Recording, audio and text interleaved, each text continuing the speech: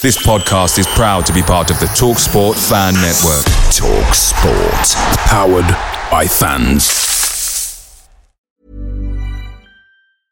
Ready to pop the question? The jewelers at BlueNile.com have got sparkle down to a science with beautiful lab-grown diamonds worthy of your most brilliant moments. Their lab-grown diamonds are independently graded and guaranteed identical to natural diamonds. And they're ready to ship to your door. Go to BlueNile.com and use promo code LISTEN to get $50 off your purchase of $500 or more. That's code LISTEN at BlueNile.com for $50 off. BlueNile.com, code LISTEN. The TalkSport Fan Network is proudly sponsored by McDelivery, bringing you the food you love. As a City supporter, we know you value delivery, and McDelivery is up there with the very best. You'll always be winning with McDelivery because just like Kevin De Bruyne, McDelivery puts your order right on a plate. So the only thing left to say is, are you in? Order now on the McDonald's app, and you can also get rewards points delivered as well. So that ordering today means some tasty rewards for you tomorrow. Only via the app at participating restaurants. 18 plus, rewards registration required, points only on menu items, delivery fee and terms apply. See mcdonalds.com. We're 24 hours on from the Samba Sean Dyche's Beefy Boys besting Bayern, and the party is still going on. We're going to talk all about the vibes, the beautiful goals, everything that was magical about that night at the Etihad. I'm Andrew Detmer. I'm John Ashley. I'm Joe Ritchie. And this is the City Report podcast. Guerrero's put in front there. Found the goal to keep this extraordinary run going. Sergio Aguero. Unbelievable. Manchester United 1, Manchester City 6. It's 2 for Dzeko. Tottenham Hotspur 3, Manchester City 4. They have made the impossible possible. Hey guys, long time no see. Good to be on both of you, but judging by your faces, I don't know that you guys agree with that. Oh, I did up until that intro. See, we're setting the tone. We're setting the tone. So obviously, I was on the pod yesterday that reviewed, and so people know what I kind of think about the match. But I want to hear from both of you, and start with you, John. You know, you've had some time to reflect on the result, 3-0. It felt weird to record the last one. Does it still feel a little weird to be in kind of that commanding of a position in the Champions League? It does. I will confess that my work schedule yesterday meant that I couldn't watch a whole lot of the game live, and so I had to do a bit of rewatching last night and tonight to really get a better sense of how the game ebbed and flowed, and you know how deserving City were of that scoreline. Maybe that's a conversation for later, but I think in general, just a really different City performance in the Champions League. I don't think we've ever looked more like a Champions League team than we did yesterday, just in terms of the way that we played and the way that we won the game. Yeah, I feel like to kind of backpack off of that. I think when the match ended in like an hour or two afterwards, I was on cloud 9 and felt like City were, really they could do anything in this competition. And to some extent, I do totally still feel that way. But I think now that I've taken the time to take a step back, look at some of the numbers, rewatch the highlights, I'm not saying 3-0 flatters City because they deserve to win. And realistically, they could have had 4, 5, or 6 goals. But I think, and we'll get to it, but some of the individual performances, specifically at the back, kept this from being what could have been a 3-2. With some of City's luck, it could have been a 3-3. You know what I mean? So I think it's one of those, you're on this cloud 9, you take some time to digest, and just being realistic about it, I don't think that City are going to waltz into, the return leg next week where they can just get away with whatever. It could be anything still is my thought process. I think those comments are pretty fair, and I think that does naturally lend itself to a question because, and obviously with a 3-0 advantage going to the away leg, defense is going to be important.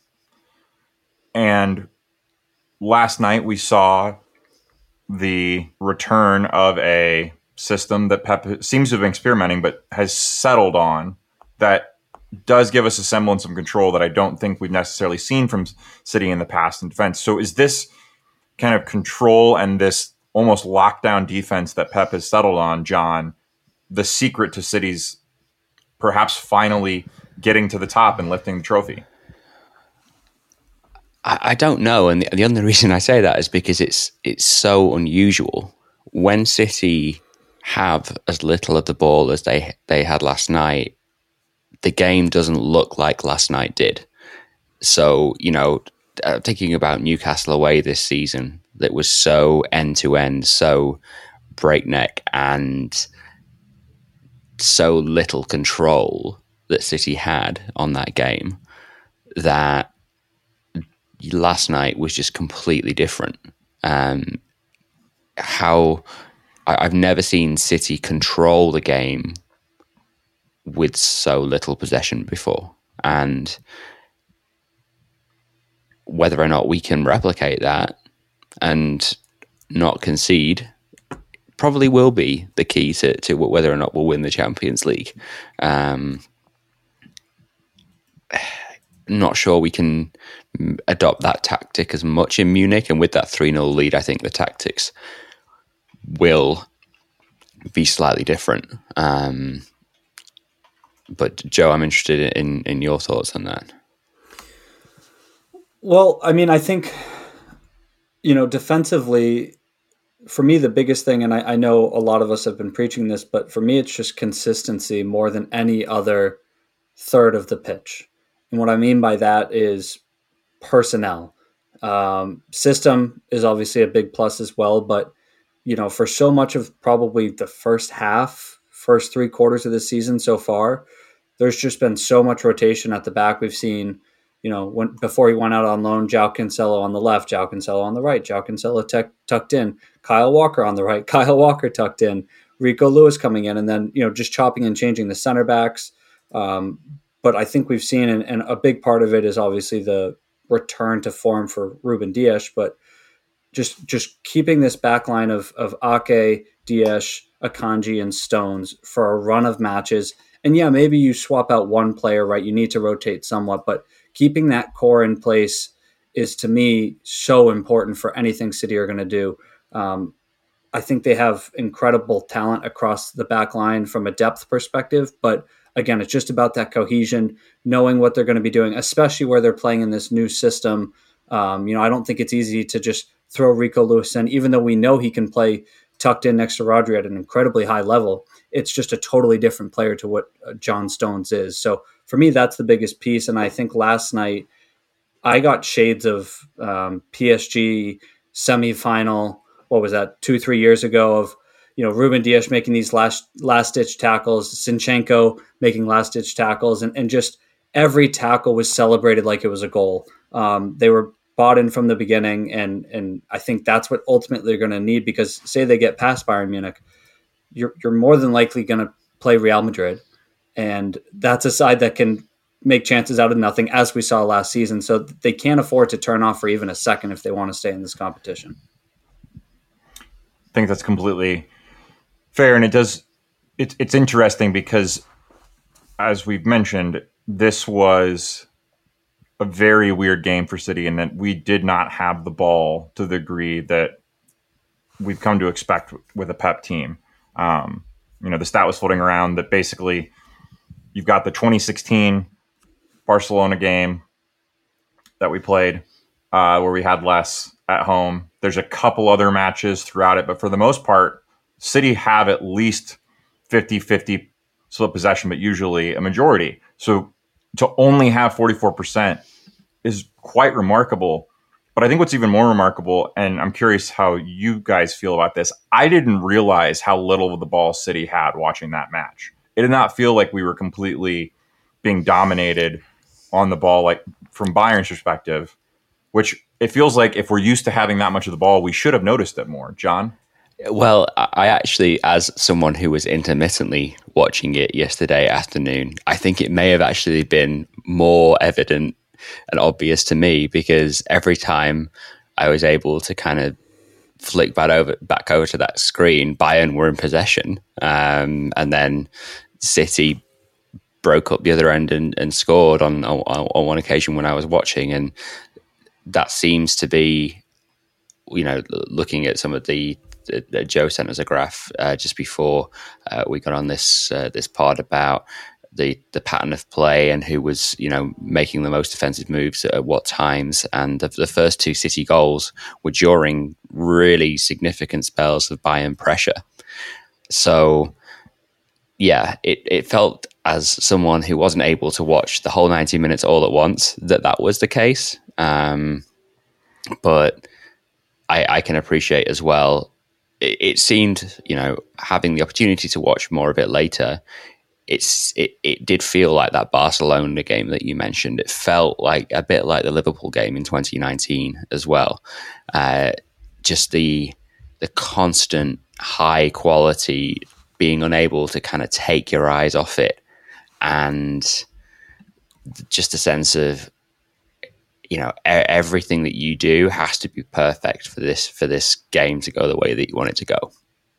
I think even more recently, John, what it reminded me of the most was City's 3-1 victory over Arsenal this season, or 4-1. I forget the exact scoreline, but in the sense that I don't think City played all that well against Arsenal a few weeks ago, but they were absolute killers in front of goal. They capitalized on mistakes, which, the Tomiyasu mistake for Arsenal, and then Upamecano just forgetting how to play football on Tuesday. So I feel like it's this next kind of evolution of City, and I think a big part of that is obviously having Haaland in the side, but of just taking chances, and it's kind of putting this fear factor when sides come to the Etihad in particular of, you make a mistake, it's not the City of old where we're going to fluff our chances, get 12, maybe make one. City only need 2-3 chances to really put away a game right now. And to me, that's the biggest piece. They don't have to play, their best football on every third of the pitch. They don't have to dominate possession for, 60, 65%. All they need is a couple of opportunities. I mean, who would have had on their bingo card, Bernardo Silva headed goal, Rodri getting his first Champions League goal. Oh, and it's a left-footed curler. I think we all would have had Haaland scoring, because that's pretty much par for the course at this point. But my point is, City are just, I think Haaland's almost rubbing off on other players in the sense that it seems like collectively as a team, we've become more clinical and capitalized on chances where they may not be all the back post tap-ins like we were used to seeing, or the cutbacks or anything, but it just feels like City are kind of reaching this next phase of confidence, specifically in this competition. I think that's a good point. And it's interesting because, Joe, you mentioned some of the individual defensive performances and that they really did step up. But as much as it was individual acts, this team does feel like it has this collective spirit. And what it reminds me of is in our run to the Champions League final 2 seasons ago, we remember the matches where Stones, Diaz, and Zinchenko were basically like bro hugging every time like one of them made a tackle or a block. Like, it was this moment of everyone was all in to give every last ounce they had to get there. And that's obviously true in the defense because we saw it. But again, this match, Jack Grealish making a gut-busting run to get back to defend rather than just think, oh, I'm going to wait up for my chance, which is interesting because someone who used to play in his position for City was on the pitch for Bayern, and while looked good in offense, one of the criticisms of Sané frequently was that he wasn't going to drop back and put in those efforts. And I think you're right that Haaland rubs off in kind of a clinical mentality way, but I do think that there's just something about this team now where they're all bought into the system and being together in a way that I don't know that we've always had. Well, I mean, if you look at the second goal, it's one of the strangest goals that you'll ever see City score, but also one of the goals that I think encapsulates Pep Guardiola's philosophy the best, because each of the players that had a role in that second goal was playing the wrong position, but playing a position that one of the other people involved in the move is known for, or doing an action that someone else in that move is known for. So you've got Jack Grealish pressuring like Bernardo to force the mistake, force the error from Upamecano. He then gives the ball into Haaland, who runs in and chips a glorious assist. I don't think that's been spoken about enough, just how difficult a skill it is to stand the ball up like that for the header, the guy who's running in to head the ball, especially if that guy is not very used to or especially competent at heading the ball. But yeah, he gets into the area that Jack Grealish is very often in and does the Jack Grealish role, crossing the ball into the back stick. And in the Erling Haaland role is the absolute antithesis of Erling Haaland, like Bernardo Silva, who's, barely 5 feet, and to power home this thunderous header. And I think that is the biggest trademark that Pep has. We talk about how he's improved the likes of Mahrez and Grealish in terms of their defensive and pressing games as attackers, but we hear less about how he actually enhances other areas of the midfield and of the defenders, just to make them all round more dangerous. More dangerous players. And, when you see a goal like that, you recognize that the players are clearly giving each other tips about playing this very nebulous system as well, where you might find yourself in a different person's role. What do you do in that situation? And when you've got the best of the best, the experts doing that all in one place, these are the kind of results you can get if it's coached right. Right. And I think what's funny is some of the things over the years that Pep has caught flack for is, and I don't agree with it, but is saying, he turns his players into robots, essentially, right? It's very programmed. And, Bernardo Silva, for example, was this free-flowing, kind of Messi-like player at Monaco. And then people, criticized that when he came to City, he got pinned onto the right wing in his first season or so. And it just felt like he was doing the same thing over and over again. And then in midfield, he wasn't allowed to have the creativity. And, they said it about Jack Grealish last season. And I think, one, while that's just an idiotic point that holds no value, you take it to the other side and you see nights like Tuesday night against Bayern, where he can program these players to become one cohesive unit, offensively, defensively, the middle of the pitch, keeping everything moving together. So to me, it's all part of this bigger picture, like you were saying, John, of, it brings the best out of each individual player, but it also brings the best out of the team. And I think that's, to be honest, Pep's biggest attribute. I think that's a great place to stop, and we'll return in part 2 with a little bit more discussion on the game.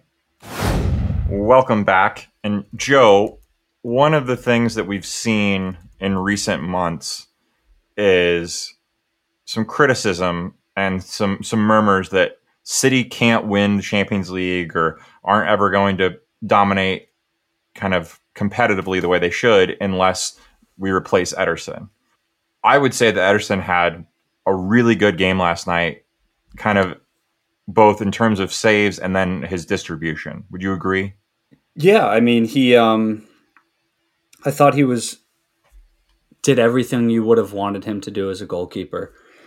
He had that save that stood out, obviously, from Sané down to his left. That, I mean, besides the fact that it's down to his left, which can be a tricky spot, it's the pace and the lack of height that Sané hit it at that makes it such a difficult save. And not only that, but he he kind of pushes it away enough that it pushes it into the path of Ake, not back to Sane or another Bayern attacker. To me, that save, if that goes in, I don't recall the exact minute that it happened at, but I know it was early enough in the first half that if that goes in, that could totally change the rhythm of the entire match, maybe the entire tie. Distribution wise, I mean, I've never really felt the need to criticize him for anything in that regard. I have been critical of him this season. But I think something, and I know, Andrew, this is a drum that you continue to beat, is go find me someone else. Go find me someone else that's better at what Pep needs in a goalkeeper, and then we can have that discussion. And that player doesn't exist as far as I'm concerned. So, yes, he can be rash, he can make mistakes, but at the end of the day, I remember when City were signing him, and I went back in the first highlights I looked at were his performance against Dortmund in the Champions League for Benfica. He made some of the best saves I've ever seen in a single match by any keeper ever. I mean, he's capable of it. It's just about, I think, retaining his focus, making sure that you need to be aggressive at times in the system, but knowing when to rein it in. And last night, I think, was the perfect example of that.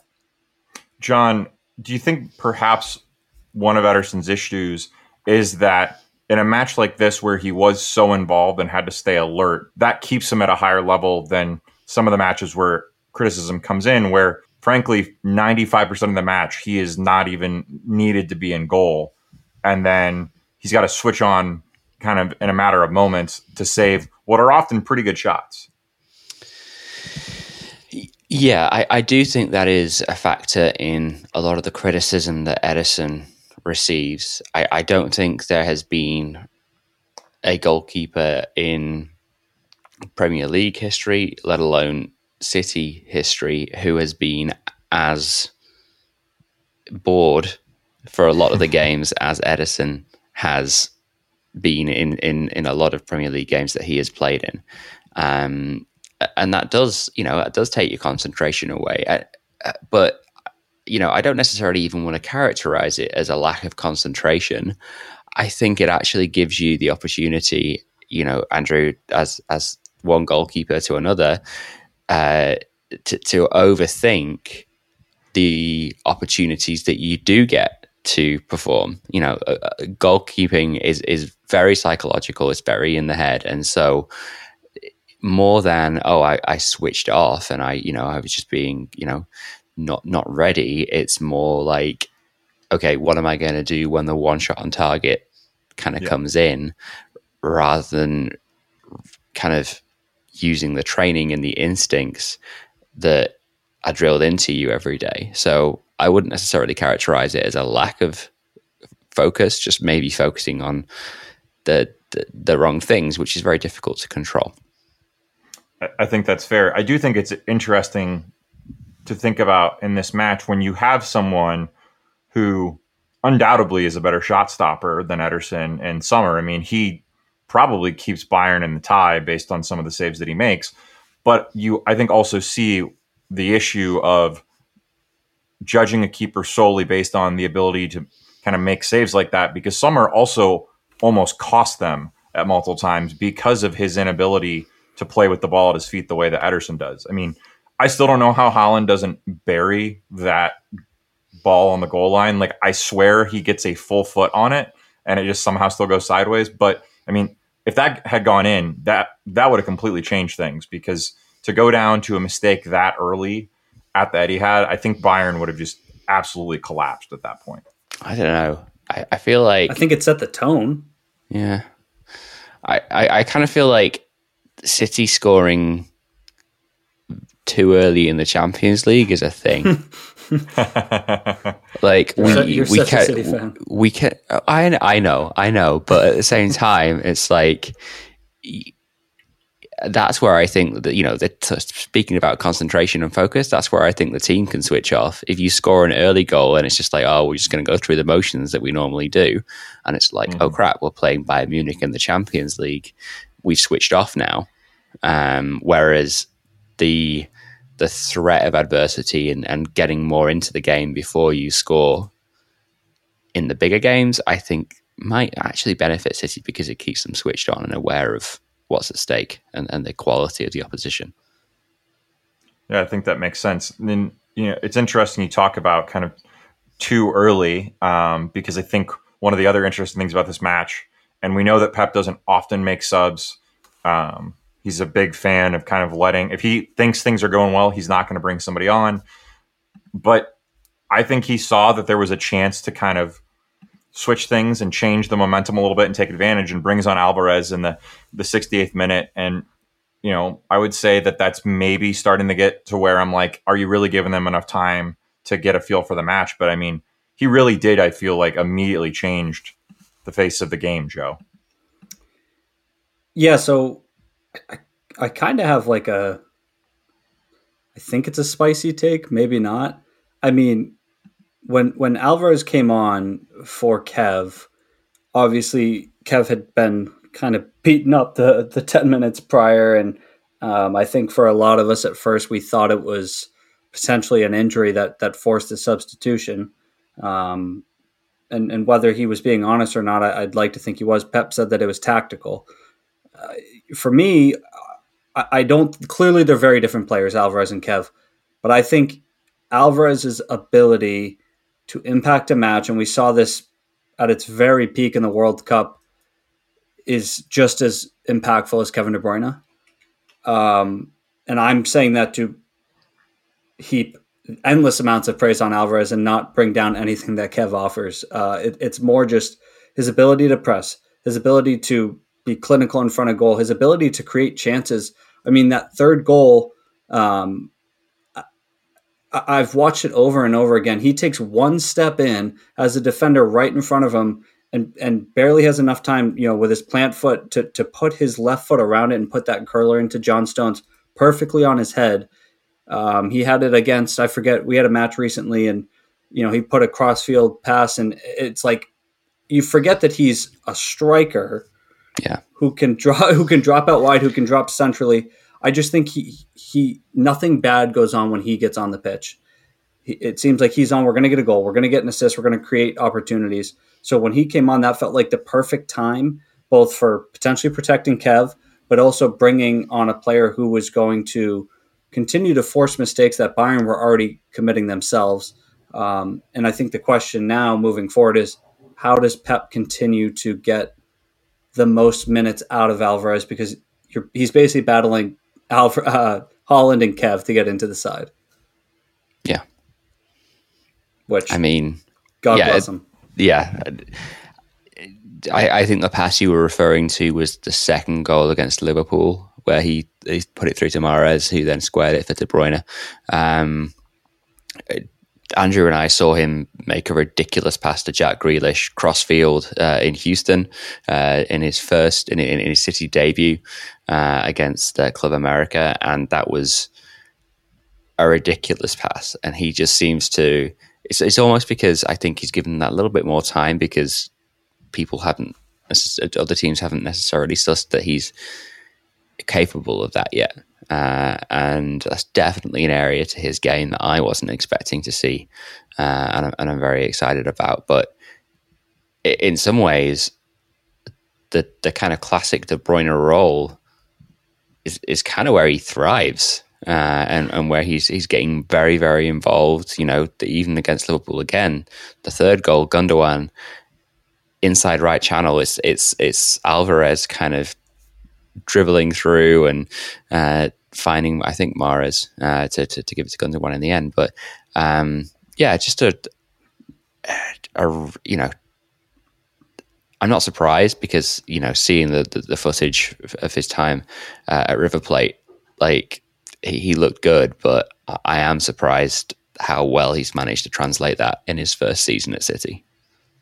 Yeah, and I will say it's always weird to me when you have your striker taking corners, but he does them quite well, so I'm not going to be upset about it. The last point I want to address on the episode, guys, is we over the last few years have seen a lot of important players who have accomplished a lot with City, leave to go either to other clubs in management roles like Vincent Kompany. You had Zabaleta kind of finishing career at West Ham. This season we had Zinchenko and Jesus come back.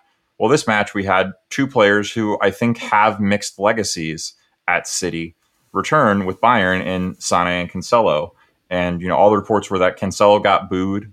I don't think there's necessarily as much venom towards Sane, but there's definitely mixed feelings on him. And I'm just curious for both of you, start with Joe. Joe, how did you feel kind of seeing them back at that? Well, I adore Leroy Sané, and I should caveat that by saying I have this like weird love for players that have kind of been shitheads at City, for lack of a better term.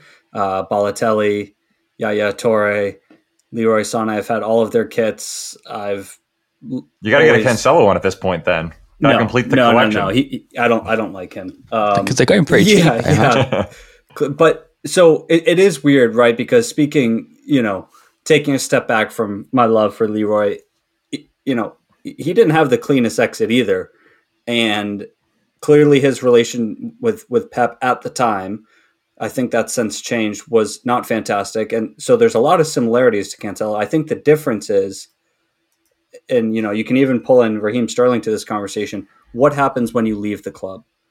And really, since Leroy's left, he's come back to see players just a few months ago. He's heaped praise on the club. He's always posting, pictures of him watching City play. He's even gone and heaped praise on Pep Guardiola himself. Now, that's not to say that Cancelo's badmouthed the club, but all the reports that came out about the reason that he left are middle of the season. I think a lot of fans see it as something that disrupted a lot of momentum that City could have had in the beginning of the season that, when push comes to shove, may cost them the title. So it's just two different exits, even though there's some similarities. So I don't advocate for the booing. I don't care that he was booed, to be honest with you. But I'm glad that Sane got a warm reception because, again, he has been nothing but positive towards the club since he's left. I think it was easy for the City fans to boo Cancelo because Nathan Ake has been one of City's top 3 performers this season, even out of position at left back. And,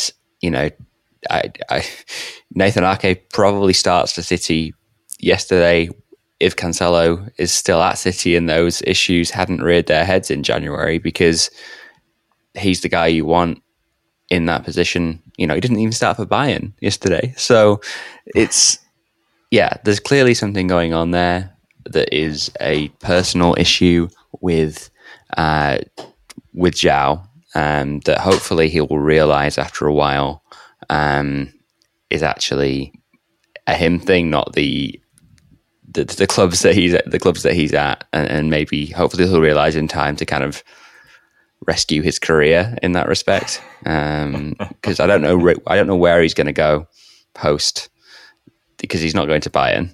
So I don't know where he's going to go. He can join up with his buddy Cristiano in the Saudi Arabian League, and they can score 1,000 goals together, and no one will care. But I feel like that's a good spot to wrap on. Great episode covering what was a great match, and look forward to chatting with you guys hopefully sometime soon. Hopefully after we've survived the second. Yeah, it's nice to get back together, but hopefully we do it after a good City result next week, because it would be quite nice to knock Bayern out of this competition. It's very level-headed of you, Andrew. I'm very glad that I'm not having to turn around 3 times and spit because of something ridiculous claim that you made on the podcast. So I appreciate that. Well, I try to moderate my behavior as best as possible, John. But sometimes it's just, I can't do it. But we hope you've enjoyed listening to this podcast, everyone.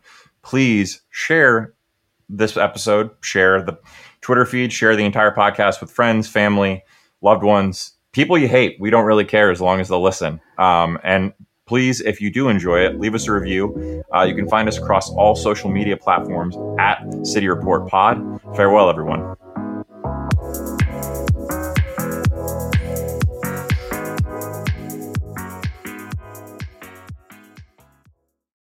Make sure you're geared up for Man City's end-of-season run-in with McDelivery. Great food delivered right to your door.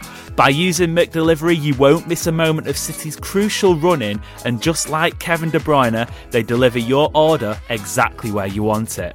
Order McDelivery now on the McDonald's app. Are you in? At participating restaurants only, 18 and plus, serving times, delivery fee and terms apply. See mcdonalds.com. Hey, it's Danny Pellegrino from Everything Iconic. Ready to upgrade your style game without blowing your budget? Check out Quince. They've got all the good stuff, shirts and polos, activewear, and fine leather goods, all at 50 to 80% less than other high-end brands. And the best part? They're all about safe, ethical, and responsible manufacturing. Get that luxury vibe without the luxury price tag. Hit up quince.com/upgrade for free shipping and 365-day returns on your next order. That's quince.com/upgrade. This podcast is proud to be part of the TalkSport Fan Network. TalkSport. Powered by fans.